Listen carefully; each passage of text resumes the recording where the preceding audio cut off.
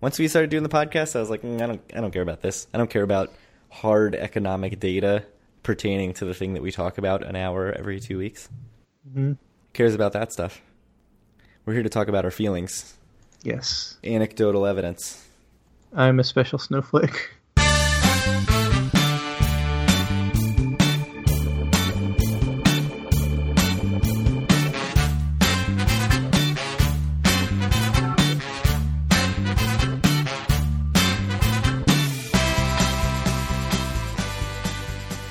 Howdy, everyone. This is Thursday, April 27th, 2017, and this is episode 43 of Due for a Win, the Atlantic City and Casino Biz podcast. I'm Kyle Askin, joined as always by Craig Stone. What's good, Craig? Happy to be here. We have tons of stuff to talk about.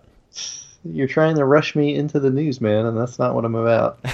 You have distractions first. Yeah.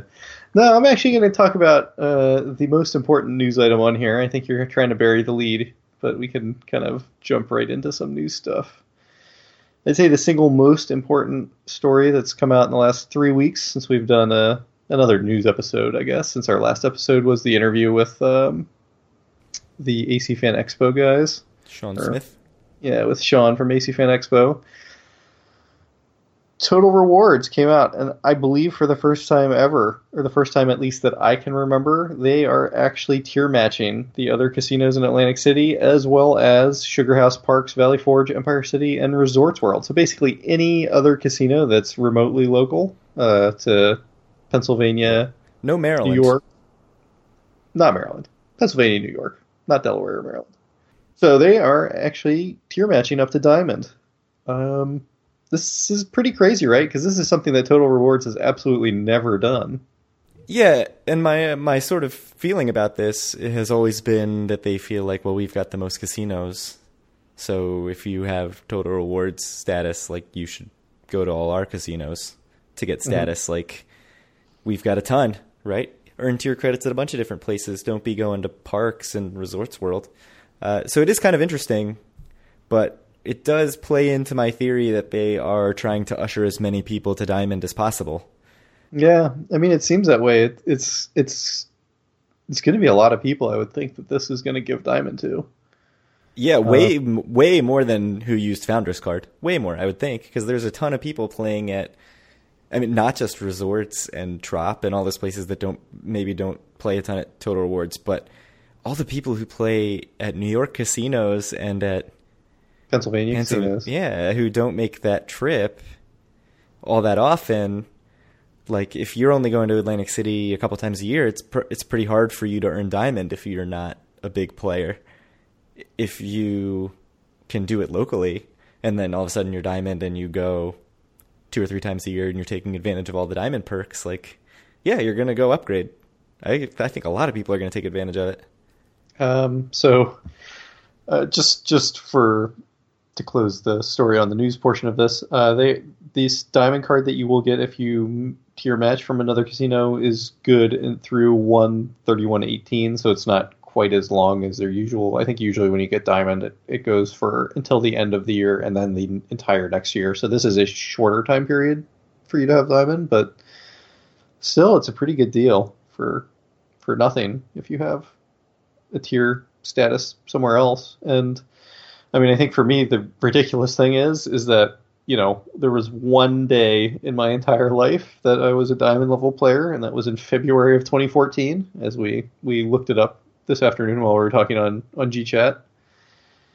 And basically because of that, I've had various premium cards at other casinos, and I will once again, it appears, be able to go back to Diamond and kind of start that process over again, because I still have a gold card from Tropicana that I got because they matched my Diamond at Total Rewards. At the very end of your Diamond tenure. Yep. Actually, it might not have been that. It might have been that they matched my Black Label card from Borgata, which they matched at the very end of my Diamond tenure. Yeah, so now you'll be able to go back to Total Rewards and get Diamond. And then I'll be able to go to Borgata, get Black Label, which then will become whatever the MGM Black Label equivalent is. Gold, I think.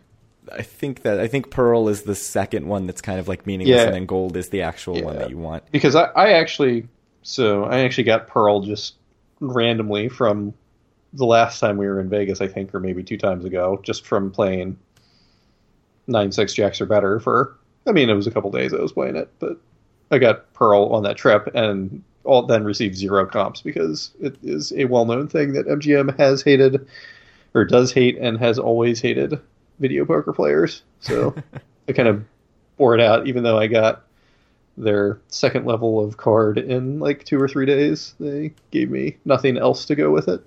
Yeah, so Pearl is the second level, which actually does get you, for now at least, free parking in Vegas. Not waived resort fees, I don't think. But Gold is the next status, and that's where you get, room upgrades and all that stuff. So it would be MF Gold. Which is what our friend Andy got, right? Because he tier matched from something. I think it was Hilton H Honors. Like if you signed up for that credit card, it would get you status with M Life. I thought it was something Hyatt or something. But it might have been Hyatt. It was it's something with an H, some hotel. Hyatt sounds right, actually. Mm-hmm. So yeah, interesting stuff. Are you excited? Are you happy to be taking advantage of this? I'm super excited to be Diamond again. I think that's awesome. So the weird thing is, I looked it up, or when I saw this came out earlier today, and I checked the website at Tropicana to be like, I'm not sure if I'm still gold, but I'm pretty sure I am. And I checked and I confirmed I am. So I'm like, yes, I got it. So I went home and actually looked at my Tropicana gold card. The weird thing is it does not have a date on it. So I'm wondering if at Caesars they'll be like, that's kind of suspicious. Because what company doesn't have a date on their premium players cards? It's kind of weird. Yeah, that's a good point. But I mean, clearly they said they accept Tropicana, so if that's how it is, that's how it is. And right. I can always just go back before and get a new one and see if it has a date on it. And if not, be like, well, this is the newest version, so... Yeah, so if you have status somewhere and you want to get things like waived resort fees, free early check-in and late checkout, Diamond Lounge access, cutting the line, restaurant and check-in access, you can do all of those things by matching your tier status at Caesars. We've talked quite a bit about this in regards to Founders Card and how you can sort of buy your way into Diamond, not just Founders Card, but then they did the lapsed Diamond thing where you could sign up for the credit card and spend some amount of money in a few months and get, I think a similar, it wasn't a full year plus of benefit. I think it was a similar time frame, like 8 months or 10 months. Somebody can correct me in the Facebook group if that's wrong. Speaking of which, thanks to Eric for posting this in the Facebook group. Eric, who was on a couple episodes and is sort of our comp guru, pointed this out. There was a little bit of outrage, I think, about people saying, hey, there are already a ton of Diamond members in AC. What's the deal? And this is clearly targeted at AC because it's AC Pennsylvania and New York casinos. So how do you feel about that? How do you feel about the outrage? Or are you just too excited to be able to take advantage that you don't care about that? Well, of course, I'm personally excited because, it's cool that I get to be Diamond again. But, we've already had long discussions about this and about, like, is it really logical to be outraged over something like other people getting free resort fees or whatever? And, like, how much, honestly, do the lines really affect people? I don't know. I mean, they do, certainly, but, I think me and you have both kind of come down on the side that the outrage may be misplaced, but it doesn't matter if it's misplaced or not. It ends up being bad for Caesars. Right. Because people are outraged, whether or not it's reasonable or logical. Yeah, I mean, and my argument has always been that there are way more legitimate, quote-unquote, Diamond members who played their way to Diamond in Atlantic City than there are people who backdoored their way in through Founders Card or even through the lapsed Diamond promotion. Like, the percentage is going to be way, way more people who just go often enough to get it. This is going to change that a little bit, but, like, if you're in a huge line for the Diamond Lounge, I would guess 9 out of 10 people in that line. Like, it's not the difference between there's no line and there's a huge line. It's that it's a huge line or a slightly huger line. Like, I just don't think it makes that big a difference. But it is interesting to me that they, seem to be doing pretty well in Atlantic City, but are still doing everything they can to usher people into Diamond. And the temporary nature of this, and I think I said the same thing with the credit card, makes me think that they are saying, we want to give people a taste of the perks. We want to give people that free resort fees, lounge access, all that good stuff. And they will then decide, oh, I want to keep this, and I want to keep doing this Diamond status thing. Although, if they keep making it so easy to do, at some point you've got to talk about, what's the trade-off. But it's one of those things we can't really know until a year from now if they're still doing this. And they keep doing it in other ways, like there's a credit card and now there's this. So there are probably people who have been able to sort of like backdoor their way into Diamond multiple times through different venues. So that's kind of an interesting side of it too. But right. I'm sure someone's like just been Diamond for 10 years without having set foot in a casino. Obviously you would have set foot in casino to take advantage of the perks, but without having actually gambled very much at all. Well, yeah, certainly. Well, with Founders Card, certainly it's just easy to be Diamond without doing anything, But again, I think that's a tiny portion of the Diamond population in Atlantic City on any given day. So I think there's like two other pieces of news that this kind of brings up that I think we should talk about now. And just one thing is to mention that it has been kind of officially announced by MGM on their earnings call that M Life will be coming to Borgata sometime this summer. And I know I mentioned that something you get with the Diamond Card is you can get tier matched into Black Label, which then will be converted, I believe, into MGM Gold. So I don't know if we have too much to say about this other than it is coming and it is happening this summer, which they weren't more specific than that. So do we have anything to talk about that? I think we've talked quite a bit about it and how people are generally not excited because it's another sign that MGM is kind of putting their hooks into Borgata more and more. Yeah, just two quick comments. First is Mark Meltzer of whose Twitter is @Meltz Vegas, MELTZ Vegas, and whose website is Edge Vegas. He's the person who posted this. He was just on the earnings call tweeting out the tidbits information. The other thing I find very funny is, a year or a year and a half ago, when we were very much in the infancy of the podcast, there were multiple people in our Facebook group who said, I would love if M Life came to Atlantic City because I would ditch Total Rewards so quickly to have another nationwide casino chain that I could play at in AC and get rewards at in AC that are usable throughout the country.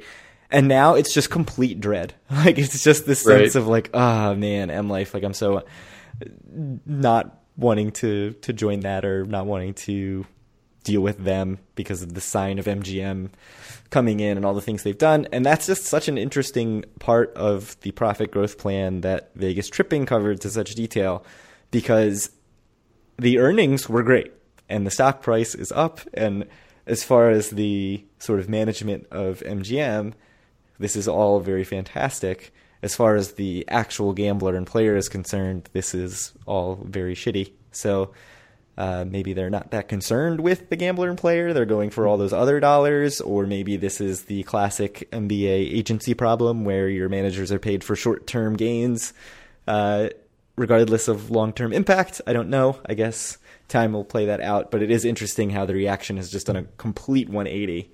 Whereas if this had been announced before Profit Growth Plan, everybody would be like, thank goodness, finally a national competitor for Total Rewards in Atlantic City. So I think it's kind of a weird, quick turnaround there. So I think the other thing I want to bring up is why TR is doing this. And I know that you said that it's just to get people kind of into the doors of Diamond, essentially, or maybe even more so to get them into the doors of the casino, maybe. But, I think we should talk about the financial results a little bit. Do you think, for me, when something like this happens, it's like, is Caesars not doing well? Absolutely. That's just it. Like, they're just not performing, right? Without looking at the numbers, that is what you'd think. Right. And I think if you look at the numbers, it's sort of backed up. We were looking at this month's numbers, which just came out a couple weeks ago. And the surprising thing to us is it seems like for for the longest time, Borgata's been the biggest in Atlantic City, and then number two has always been either, or two and three have always been Caesars and Harrah's in some order. They switch back and forth, but they've always been two and three. And like back when we first started tracking this ourselves, it was always, Caesars, Harrah's, and Bally's were 2, 3, and 4 a lot.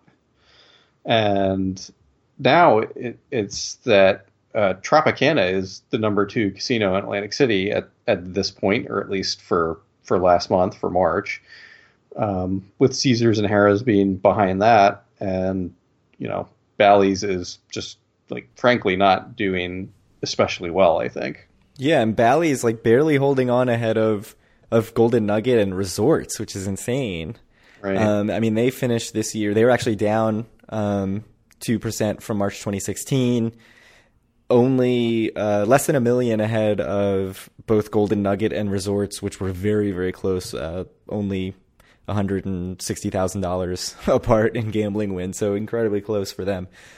So we may not be that far off from a point where Bally's is the worst performing casino in terms of gambling revenue in Atlantic City. And that's especially interesting because when I think of Bally's, I don't think of other things that bring in a whole lot of money to Bally's. They have Wild Wild West, which is a cheap beer bar that does free concerts. So I don't know how big of a revenue driver that is, and unfortunately we can't get the data on that until there's some sort of, we won't get specific data on Wild Wild West, but until there's some sort of bigger year-end or quarterly earnings, whatever, report. But just from month-to-month data, the idea that Bally's would fall behind Resorts and Golden Nugget, which were way, way behind Bally's for the longest time, is pretty surprising to me. And we've sort of talked about this idea that, even though Bally's seems to be performing pretty well, they might be the one that closes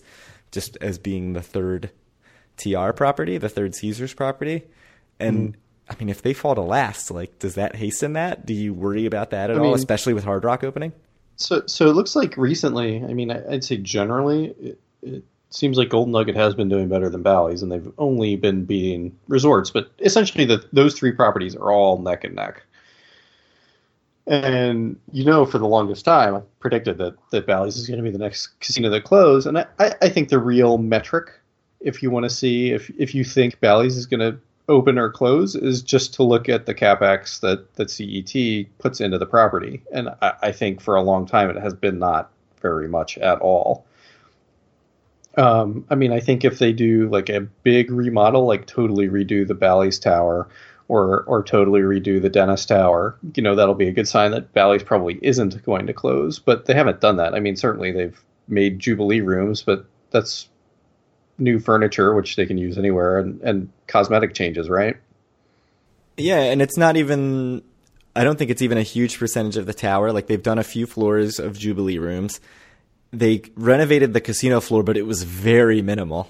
I think it was less than, it was only like a couple $1 million for that renovation. It was not a big renovation. Slot machines. Yeah, some new chairs, some new slot machines. Yeah.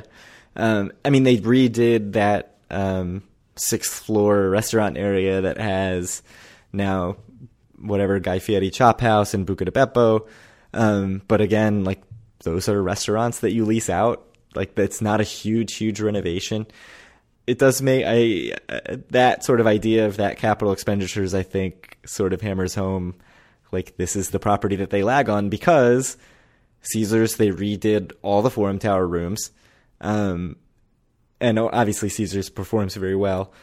And Harrah's, they added the conference center. They redid, I think it was the Bayview Tower. So it definitely is Bally's getting the less, the least of the renovations of any of those properties. Yeah, so I don't know. Be interesting to see what happens. But for me, I'd say as a whole, like, if I were the CEO, the new CEO of Caesars, I guess he's not even really new at this point, but I would not be happy about how we're doing in the Atlantic City market, which right now looks as a whole to be on the upswing. I think it's looking pretty good, but Caesars is not doing well in Atlantic City. Yeah, I mean, so I don't know if we talked about the specific percentages here, or not the specific, but the general percentages. Casino revenue was up 9.3% over March 2016. In just brick and mortar revenue, $12.6 million up, and that includes the Taj Mahal in 2016. So over $200 million total revenue just in the brick and mortar casinos. That's up 6.7%. If you take out the Taj Mahal, it's actually up 16.9%. Like if you look at only still operating casinos. Online made over $20 million, actually 21.7, which is the biggest gain or the biggest month that they've had in online. I don't worry too much about online because I'm more concerned about how the brick and mortar is doing, because I think that's a bigger indicator of the city as a whole. I think we've talked about that previously. I agree. But it is interesting that when you've got gains of 6.7%, which and of the remaining operating casinos gains of 16%, to see Bally's actually, I think, down a little bit, down 2%, and then Harrah's, I think, only up 3.7%, like not big gains. Caesars had Caesars was up 31.9%. So like, they did very well. They're almost at $30 million, which we talk about as sort of like the big threshold of like, that's where you're really making serious money, especially off season. It is interesting. And I think it's interesting that Bally's and Harrah's are kind of lagging or at least stagnant in this way. And I don't know. I don't know what that means. Well, so for Caesars, I mean, you have to remember, like in any given month, the revenues can change quite a lot just based on luck, essentially. And Caesars had like a very, very kind of lucky month at table games. I mean, they had basically the same revenue from table games and slots, which is essentially unheard of, I think, these days in modern casinos. Just because they had almost a 21% percentage win on the drop, which is huge. It seems to be that's enormous. Closer to like over 14% at most other casinos. So I think they had a bit of a lucky month, and that's probably part of it. And I don't have the exact breakdown of a year ago. It's possible they had an unlucky month. So I wouldn't look too much into that big win when it certainly was like not a sustainable month going forward. Right. I mean, so that's certainly the sort of big asterisk over all of this discussion about month over month. Like, yes, it's an indicator of things, but you can't just look at this and say, oh, Bally's is doing really terribly. You have to look at over several months and over the course of a year, which we had, Bally's, like you said, has lagged behind Golden Nugget lately, leaving only resorts behind it.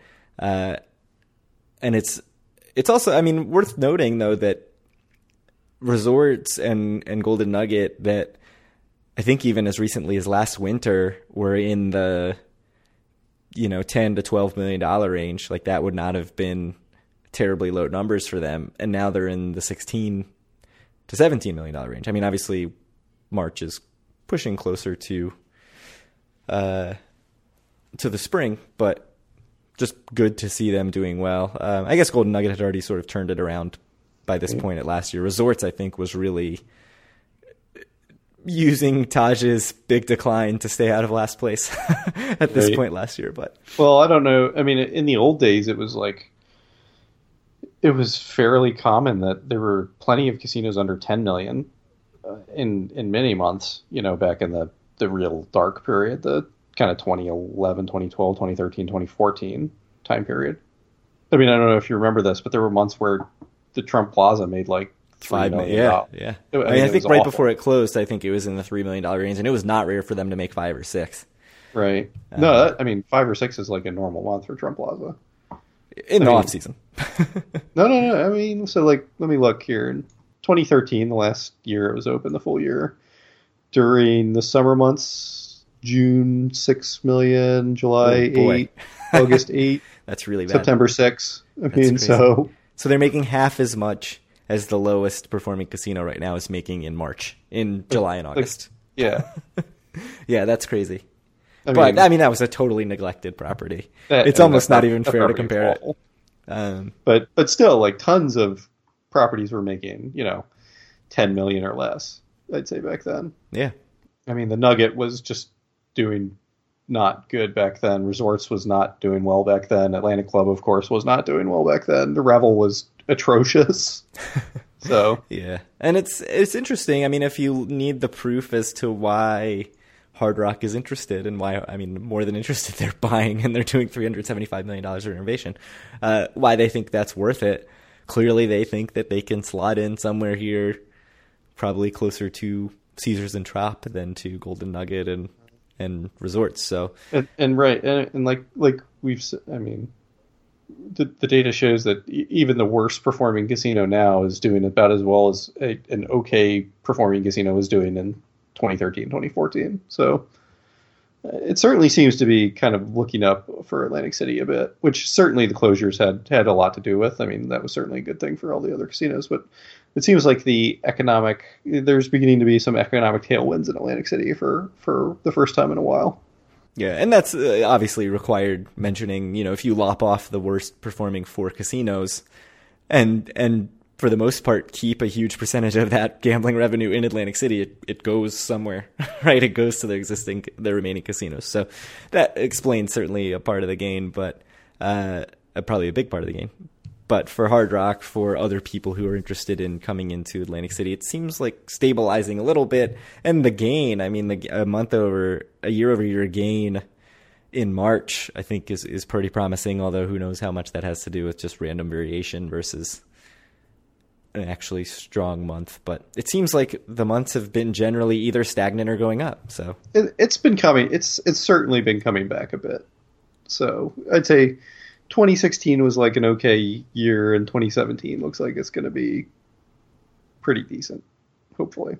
So, do we want to talk, just since we're on it, do we want to talk a bit about the flights as well? Sure. So it sounds like commercial flights to Atlantic City are down 13% through the first 2 months of the year, so January, February, which I don't know how much January, February really matter, but charter flights are up almost 50%. So basically it sounds like there are fewer people coming in on Spirit Airlines, I think is the big airline that services the Atlantic City airport, right? Only commercial carrier, I believe. Right. So, but you would expect on these junkets, on these charter flights, you're going to end up having kind of bigger players coming in than you would certainly have on Spirit Airlines. So, is this trade a good thing for Atlantic City? I don't know. I mean, I know that a bunch of like Chris Christie, and I think even Mayor Don Guardian have said they want more air travel. And obviously you want more air travel. I don't know how much that's putting sort of a chicken or egg question. Like, do you get more air travel to drum up business, or do you drum up business and make Atlantic City better and then you naturally get more air travel? I would tend to think that air travel comes when things are going well. I mean, obviously the high rollers probably are a big deal because I don't think there's that much air travel through Atlantic City to begin with. So if you have to give up a chunk of that to get a bunch more, international people coming and gambling big dollars, I'm guessing most of the casinos are going to make that trade. I don't know. Do you have a thought on that trade-off at all? Obviously we don't really know. Making the connection of how many high rollers come in versus how many sort of low rollers leave and how that translates to gambling dollars. There's no way that we're ever going to have that data. Like maybe somebody at like high up at Caesars has data, like correlation data on that, but we're just never going to get it. I tend to believe that, I agree with the politicians saying that more commercial air to Atlantic City would be a really, really good thing. And I know it's something that's been discussed both on this show and throughout the Atlantic City press for a long time, trying to get more commercial airlines to fly to Atlantic City or just more flights to Atlantic City and how that would be good. I tend to think certainly having a lot more of these junkets coming in is going to be good for the casinos, is going to be good for the rest of the city. Maybe not. I'd say that commercial airlines would be better for the city than these junkets for the most part, but I don't really know. I mean, like you said, we don't have the data behind what different groups of people do, but I'd expect the sort of people flying Spirit Air are more apt to wander up and down the boardwalk than maybe some of the people that are flying junkets to Harrah's or whatever. Yeah, that's a good point. I mean, certainly for the growth of the city as a whole, they want more people.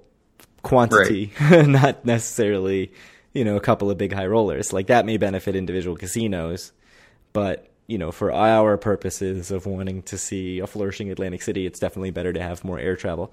And our friend Andy could probably shine more light on this, or at least tell me if I'm being an idiot or not. But I would guess that since there is only the one commercial carrier, that the fluctuations could be as much about Spirit as they are about Atlantic City. I mean, obviously, if there's demand, I would guess Spirit's going to make more flights, but, who knows what the impacts are on, they are shifting flights from Atlantic City to elsewhere. Who knows? Like, who knows what goes on with that? Certainly Spirit, maybe our friend Andy.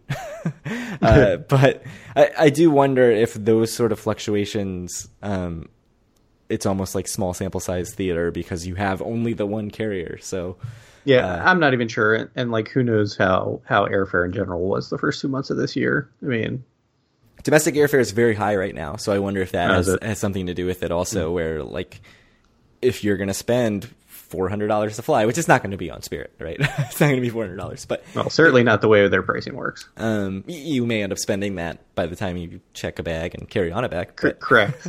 So if you have that option, maybe you're going to go someplace else, or maybe you're going to fly international, because international flights are not crazy expensive. I think even reasonably cheap, especially compared to with how high domestic is. So, that's all me saying this like I know it, but Andy has told me this directly over Google Chats, so I'll give him credit for telling me that information. Like, for instance, he sent me a DC to Hong Kong flight that was like $575 round trip, while I was sitting there looking at Vegas flights that were $500 round trip.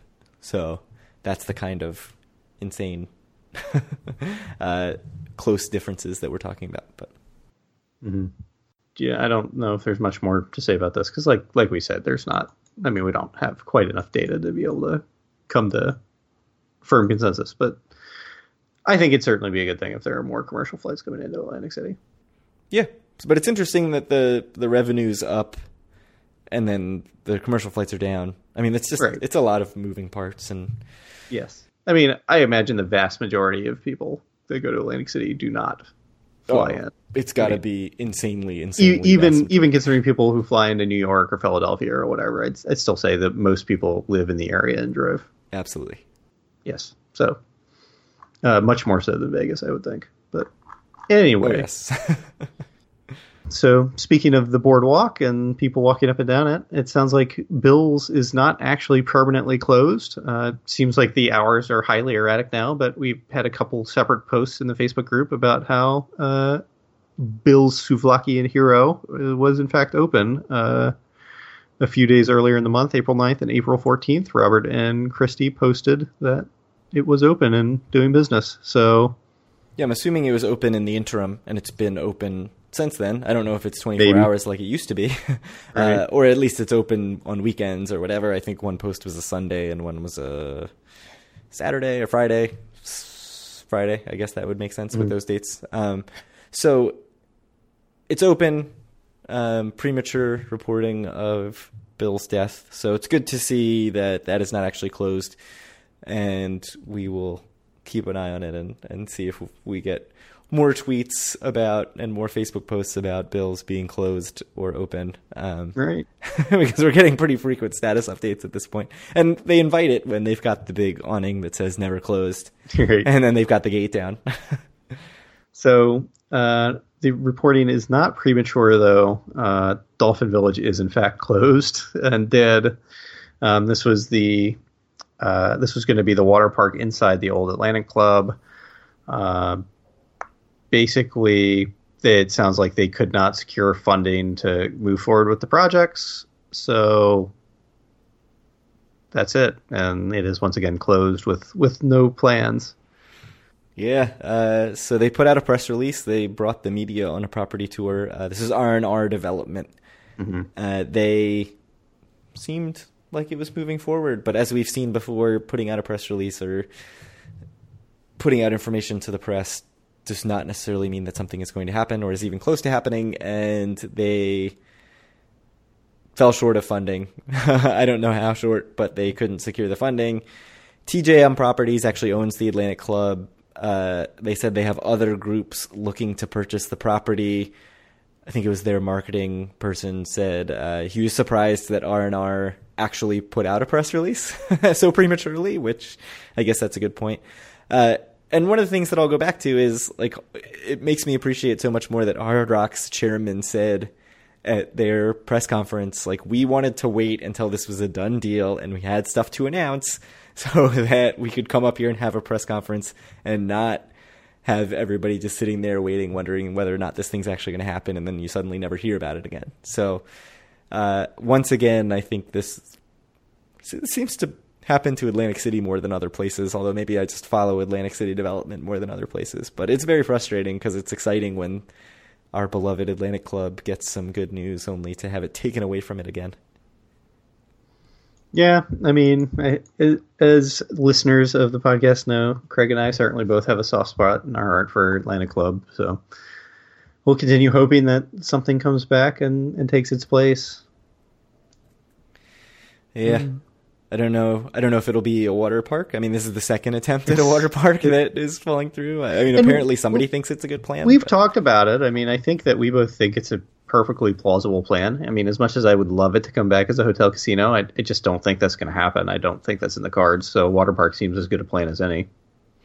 Yeah, and I think the thing that's disappointing me most about this has nothing to do with water park. It was they talked up the design and how they're going to restore it to the Steve Wynn vision that it was at one time, and now we have to wait and see what's going to happen with it. But I'm sure we'll get some other announcement 6 months from now about somebody who also has a plan to buy it that may or may not come to fruition. But for now, this thing is dead. Right. Well, me and you can always go in and pull up a couple $100 and at least maybe try to open up the Dizzy Dolphin Craig. That would be great. Just somebody just opens. It would be the most depressing thing ever, but just block off the rest of the casino. Just open that one kind of front corner. Probably big holes in the bar where the video poker machines used to be. Yeah, just leave them though. Just put your drink right in there. Just fall straight to the floor. Fall to the floor. Yeah, it's perfect. Yeah, it would be awesome. So I believe someone asked pretty recently on the Facebook group when they're going to start announcing the concerts for this summer, and the answer is just today, I think, or yesterday. They came out and announced the first concert, or the first announcement of a concert is for Wednesday, July 12th, and Pink is coming to play in Atlantic City. So do you have any thoughts on Pink? I mean, as far as sort of top 40 music goes, I find her perfectly acceptable. I don't know. I don't really have too much to say beyond that. I mean, my thought is I've heard of her, so that is good. It's more than I can probably say for many kind of current bands, although I guess she's probably not that current, which is probably why I've heard of her. But she seems like someone who's reasonably popular. It seems like a pretty decent concert to have, I would think. So good on them. Yeah. Thanks to Ed for, I think, tweeting this at us and maybe also posting it in the Facebook group. And this is the first one announced. That there will almost surely be more. And just because it's the first one announced does not mean that July 12th will be the first concert. I would not be surprised if there's a June concert. But who knows? Live Nation will let us know when that happens. So I know something that you are very excited about is Bally's announced they have the world's largest Pac-Man machine in Wild Wild West. Am I very excited about it? Are you? No. I mean, sure? I saw a picture of it and it looked kind of weird. Like it's a giant screen mounted on the projector. On the faux balcony of where you come in from Bally's into the Wild Wild West, and then you walk down or take the escalator down. It's like right there. And then there's just a little terminal with the joysticks. It's bizarre. It's a little weird. I like Pac-Man. Miss Pac-Man is clearly better than Pac-Man. I mean, that's just, that's a completely objective assessment. But I don't, like, I'm glad that it fills the space a little. I don't really think anybody's going out of their way to go to Wild Wild West to play the world's largest Pac-Man. Although they probably also thought that the skill-based games from Gameco would be a draw, and that definitely didn't happen. But I should point out, not a gambling game. This is just, it's a buck. You Pac-Man. Play a game of Pac-Man like you would in a bar, and that is it. Do you have any interest in playing the world's largest Pac-Man, Kyle? Nope. Yeah, I don't know. For a buck, I feel like it's not a lot of money, but I feel like I've got other things. If I was like a Pac-Man ringer who could beat the game or whatever, maybe. But and look like a boss on a giant screen, like that'd be cool. Just hog it for like 3 hours on your dollar. Yeah. That would be pretty sweet. But unfortunately, I'm not. So right. I mean, and for $1, you're a third of the way to whatever, a Coors Light at the Mountain Bar. So you want to move on? You wrote the kind of next pithy part, so I'll let you take that for full credit. So what is not at Wild Wild West anymore is Gameco's shitty skill-based slots that we were very critical of, I think, justifiably. They have been removed actually from all 3 Total Rewards properties. So Daryl McEwen, who is 7 Stars Insider, 7, the number 7, on Twitter, posted that they're gone from Harrah's and tweeted saying he was not sure about Bally's and Caesars. Or no, they're gone from Bally's, from Wild Wild West. He wasn't sure about Harrah's and Caesars. Not that that matters. And Harrah's responded saying, no, they're gone from all 3. So they seem to be, they're totally gone. That's the, what were the names of them? Pharaoh's Hidden Temple and Danger Arena were the 2 games. It may have been Pharaoh's Secret Temple. I can't remember offhand. They were bad. That's all you need to know. Bad. The Associated Press reporter for Atlantic City, Wayne Perry, actually posted in our Facebook group in response to this that a Harrah's spokeswoman, said that they plan to replace them with new skill-based games. No word if they will be Gameco or not, but they are not giving up on skill-based gaming. Right. However, our friend and fellow Pai Gow Tiles enthusiast, Chauncey B3 on Twitter, let us know that a new Gameco game has made its way to Tropicana. So while it seems that Caesars is kind of divesting from Gameco, Trop is going all in, and so they've added Nothing But Net to their Gameco skill-based offerings. Yeah, so it, again, looks like the same sort of payout structure. And I think my problem with the Gameco games, other than just poor execution, but sort of my problem fundamentally with the Gameco games, is that I think this payout structure is not a fun way to gamble. Like this idea where you're gambling a buck and getting 0 or 50 cents or a buck back, and very, very rarely getting anything more than that. It's not very fun. Like, it's not the way slot players gamble, and video gamers would rather play a good video game. So here's the new one. With that being said, looks like it's some sort of basketball shooting, like, I don't know if it's like a 3-point shooting competition type thing, but looks very similar in terms of pay tables, where if you make X number of points, your multiplier goes up as you go. So, and you have to get some minimum threshold to get anything. I don't know if there are invincible baskets or exploding basketballs or something to mess you up so that you actually never win anything. But there's probably like the money ball that you shoot, and that's the only thing that you care about because that gets you a bonus, like bonus dollars. Any interest in another Gameco game? Oh, I've already been fooled by them twice. I feel like I've learned my lesson at this point, and I will not be partaking. No, not feeling it. No, I mean, how about you? Yeah, I went for the first 2, and I felt like I was glad that I at least checked them out to see what they were. I don't know, with this pay table, I don't really feel a need to keep trying them out. I mean, if I see it, I might go and put a few bucks through it, but I'm certainly not going to make the trip just to, if I'm staying at Caesars or if I'm staying at resorts, I'm not going to go all the way to Tropicana just for that. If I'm there for other reasons, maybe. Yeah. I don't know. Anything else on that? No. If Wild Wild West ends up with 5 Nothing But Net machines, that would be very strange and interesting, but I don't think that's the way they're going. All right, so the polar coaster, which I don't know when the last time we talked about the polar coaster was. It was probably like episode 3 or something. It has been a while. It has been a long time. You have to go way back in the archive, back when we had like 10 listeners for the last time we talked about the polar coaster and all of the jokes that come out of it. But for the first time in like a year and a half, we've got a bit more news about it. They've got a bunch of state funding, and it is going to allegedly be opening in 2019. That is the plan. So this is what the old Sands lot opening. Like Brighton Park or whatever. Yeah, through a 350-foot high vertical polar coaster. So I think actually a little taller than the observation wheel they're building at Steel Pier.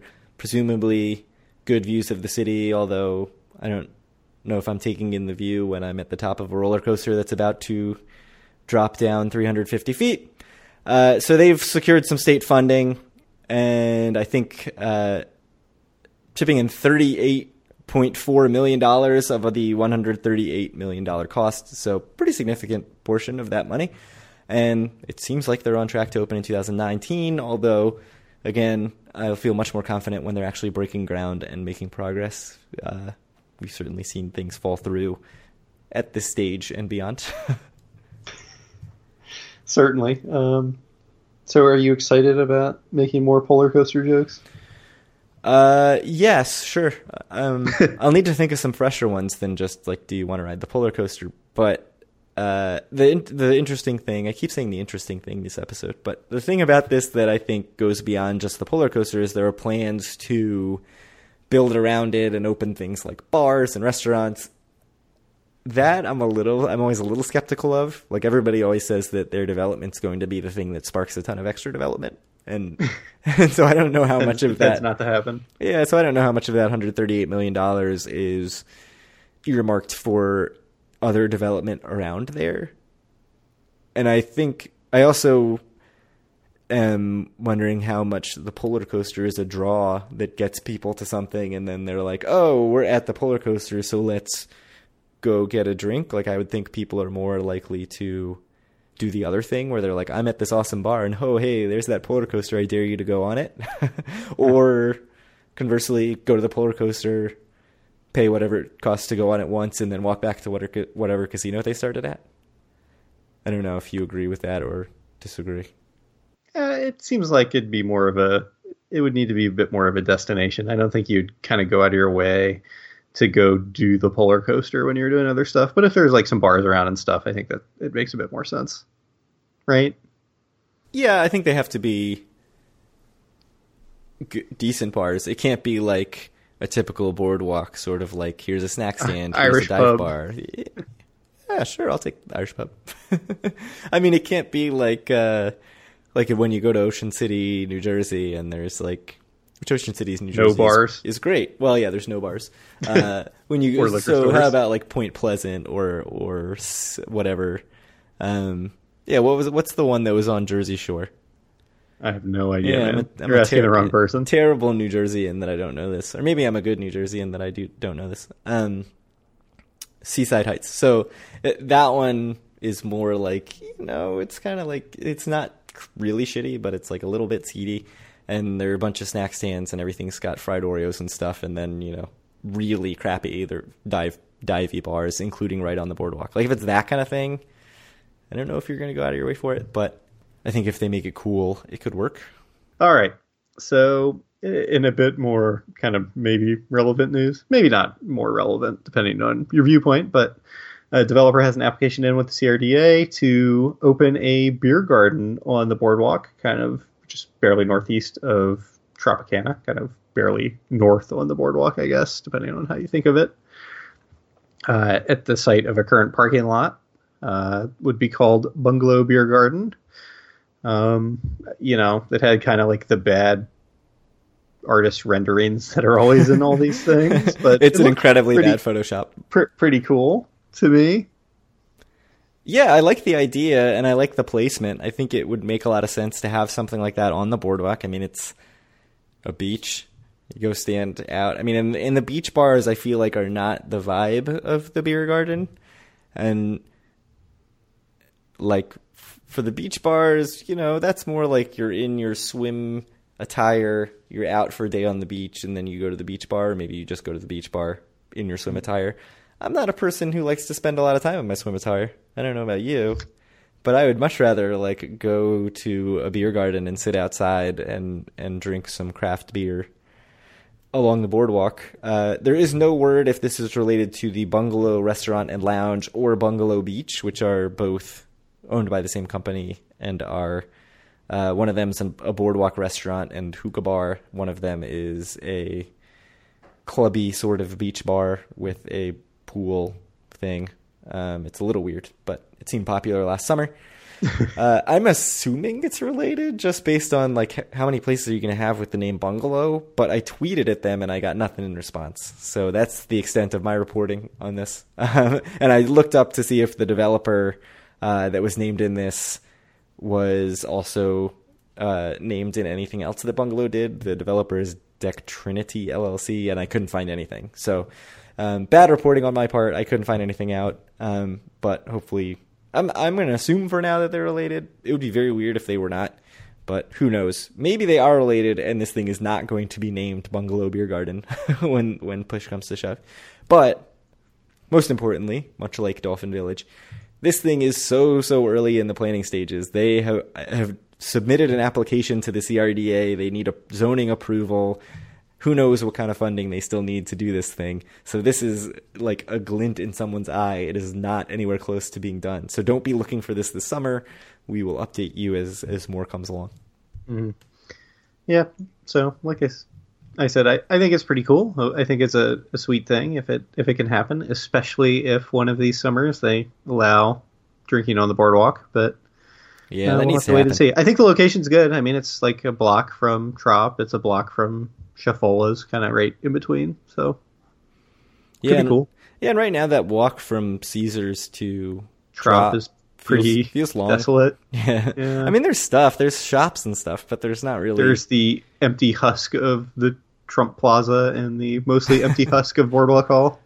Yes, correct. With the little like Do AC shop in Boardwalk Hall. Yeah, that's like 60 square feet. You can go get a $6. Go get a free magnet. Yeah. Yeah, go get your free magnet, everybody. You need to be advertising AC constantly. Yes. Except I say that, but mine's on my refrigerator, not on my car.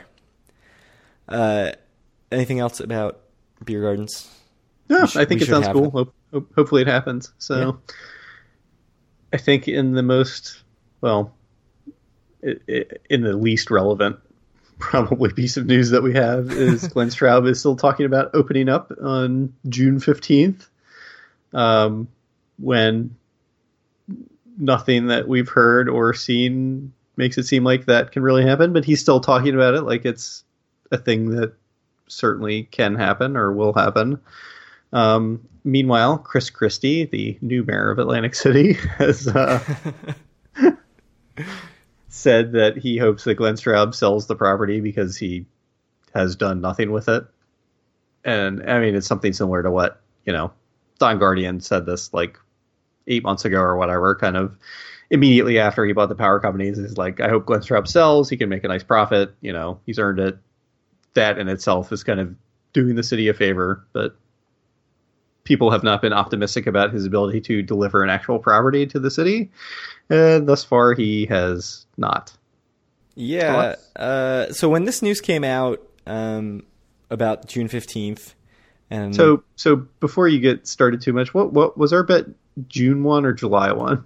It doesn't matter. I think right. I'm certain I'm losing either way, but I was like, yeah, this is good. I think I have July 1. And then I thought about it more. I'm like, I think I might have said June 1. I think you had June 1. But then I'm like, I can't have said that. I'm not that much of an idiot, am I? But I'm pretty sure that that's what I said. No, it's definitely June 1 because I think I was then kicking around 4th of July, which was, it's not like we would have said 3 days apart. But no, I mean, when I first saw this Nicholas Yuba article go up on the Press of Atlantic City, I thought, like, is he tweeting out a year-old article? Because this June 15th was a date that Glenn Straub mentioned last year, and there was a lot of talk about it, right? Everybody's like, he said June 15th. This is the first sort of real date that he's mentioned, and he seemed to be sort of pushing forward like it was actually going to happen. And then the date came and went, and it was pretty clear, like, oh, he needs permits, and this is clearly not going to happen, and he doesn't have a reservation system up.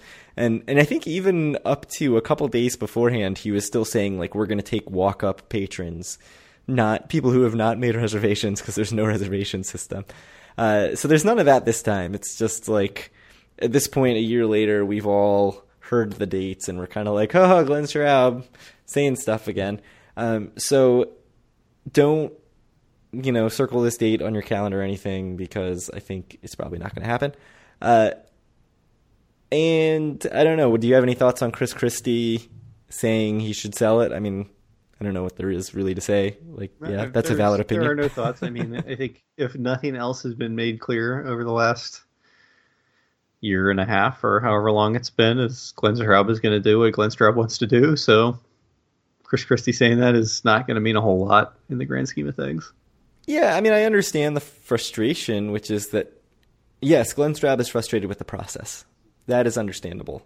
The process is very, it's built in a way that's very frustrating. But he seems to continually want to do things in a way that makes no sense, from trying to take power from the showboat to trying to bring in big generator trucks to, having these giant inflatable sewer plugs in the building up until very close to when he claimed he was going to be opening it. Like, all these things, like, it seems like he just sort of talks and maybe doesn't actually, or thinks that things are going to work. I don't know. Who knows what goes through his head? I don't know if I necessarily agree with that. I think that a lot of what he does, so I will certainly admit, plenty of stuff that he does not make kind of rational sense when you think about it. But I think a lot of what he does is just something kind of to be used as a bargaining chip to try to strike the best possible deal for himself that he can make.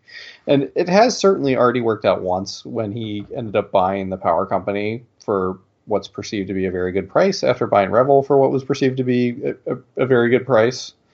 And I do certainly believe if he wanted to sell the Revel and the power company right now, he could make a pretty hefty profit off of it, considering he spent 82 and 25. So what, like $117 million or whatever? $107 million. Good math. Yeah, I mean, I don't think he's an idiot. I just think that when you look at the specifics of the way he does things, there are many head-scratching sort of things, like not getting inspections done, or all the sort of crazy ways that he tried to get power to the building when he was trying to have that standoff with the power company. But I don't know, maybe just all those things are negotiating tactics and we're the idiots. Certainly possible. All right. So I guess kind of the last piece of business before we close out is, I was just wondering from you, do you have any kind of more thoughts on our interview last week and what you think about what's going down at the Showboat? Because I think my view has changed very slightly after listening to the episode. The more I think about it, the more the idea comes into focus, or like I understand the idea more in my head of sort of this like geek summer camp. Because if you are somebody who's into Dungeons and Dragons or video games or comic culture, that kind of thing, the idea, like at a con, you go to a con and you're hanging out for the day and you get whatever people you want to sign the autographs, and then you go home. And maybe you even come back the next day. This is something where you go to the event, and then afterwards anybody you've met who's cool, or your group of people who you like, you go to the bar, and then you're in the same hotel, and it's like, let's all wake up and meet at wherever for coffee and to play Dungeons & Dragons. So that kind of congealed, I guess, if you will, in my head. It like formed in my head the more I thought about it. And the other takeaway that I had is that twice he mentioned people wanting to come and to roll dice. And I thought or throw dice, I can't remember what he said, and I thought that it was very funny because obviously... Right, that means something very different to him than to our listeners. And I think they need to figure out a way to work that into marketing, about coming to the boardwalk to throw some dice. That would be pretty great. So, yeah, it's one of the weird things, and I've said it on the Facebook group before, that while you're doing an episode, and especially when you're interviewing something, it's a hard thing to do, at least for someone like me who, like, I really need to kind of concentrate on what I'm going to say to be able to get it out in something like somewhat understandable English. So it's hard for me to really like listen to what the other person's saying at the same time as kind of thinking of questions and stuff like that. So going back and listening to the episode, what he said makes a bit more sense to me now, in that, you know, my thought still, like, even though he said multiple times during the episode, like, we don't want to be a con, we don't want to be a con. I think I still was thinking the whole time, like, this is going to be, like, he wants to make this like a different con every weekend, which, I mean, he was pretty clear about that's not really their intent. It's more of like a hangout or a big local game store every weekend, or a big, almost like a shopping mall, whatever, where there's a few stores set up that you can go to and, you know, choose your activity or whatever that you want to do there with some sort of cover charge.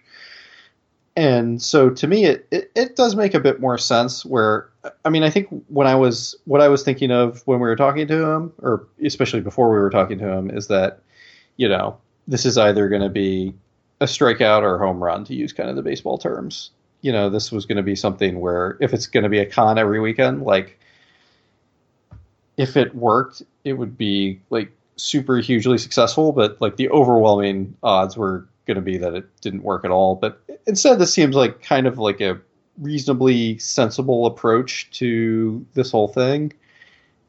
And it seems like more like they're going for a single or a double instead of swinging for the fences here. And I think it does make a bit more sense. I mean, I don't know if the EV of the proposition changes at all, but it certainly makes it seem a lot more likely to me that it ends up working out. I mean, like I inferred with what I just said, you know, if it does work out, it might not be nearly as profitable for them, or as nearly as, you know, quote unquote, good for the city, as if it just was them trying to hold 14 cons and being successful.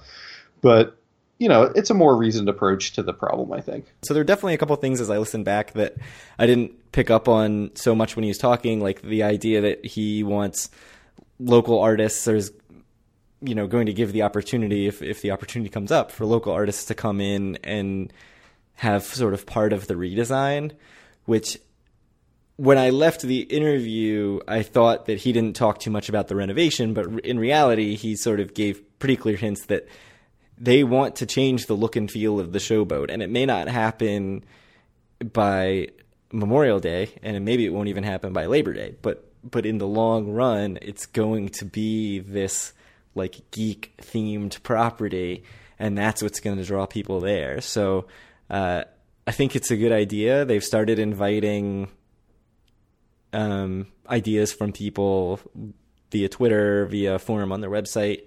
The one guy he mentioned who runs Gamers Heaven in Pennsylvania, he posted a video today of them setting up a model, or at least sort of a mock-up of their sort of a little theater with a bunch of nice sort of lazy boy type seats, reclining seats with cup holders and everything, where they're going to hopefully show movies, anime marathons, like other type of stuff to get people interested. So it seems to me like it could come together in into something very cool if they can get the success and the momentum to make it happen.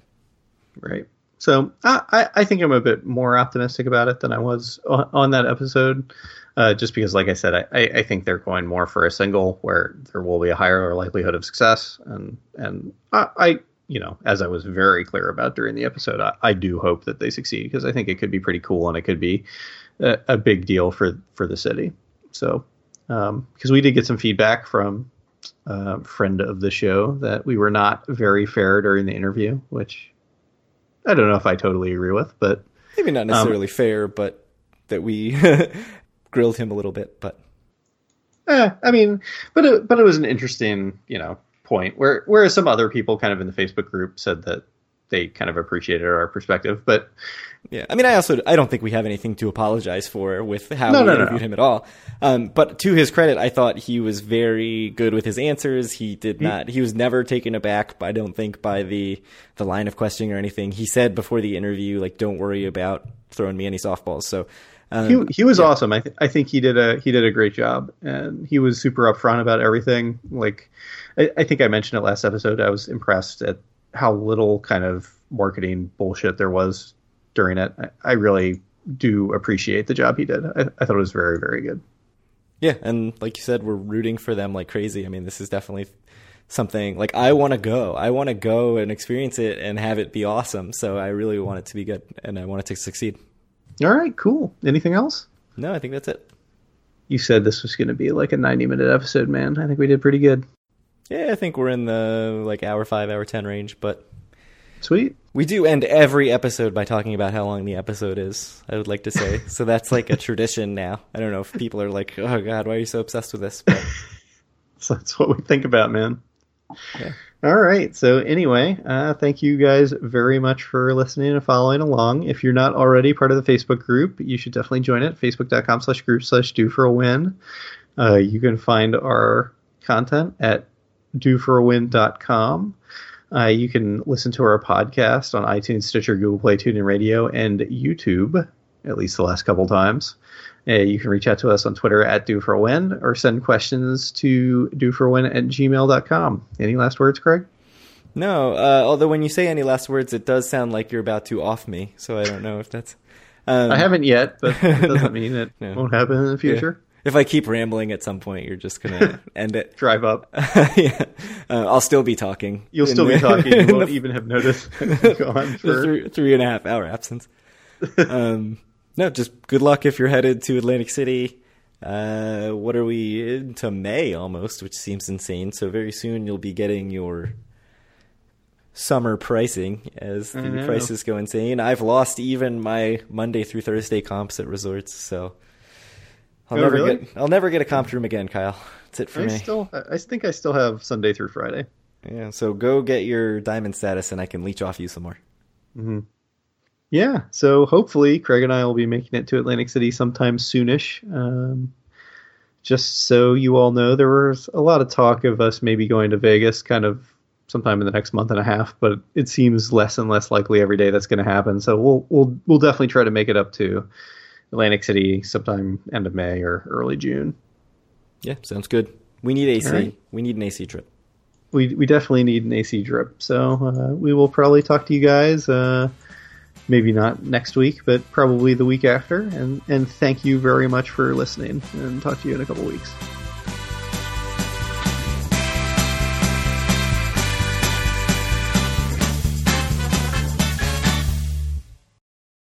So at one point I clicked on the Press of AC article about the Polar Coaster.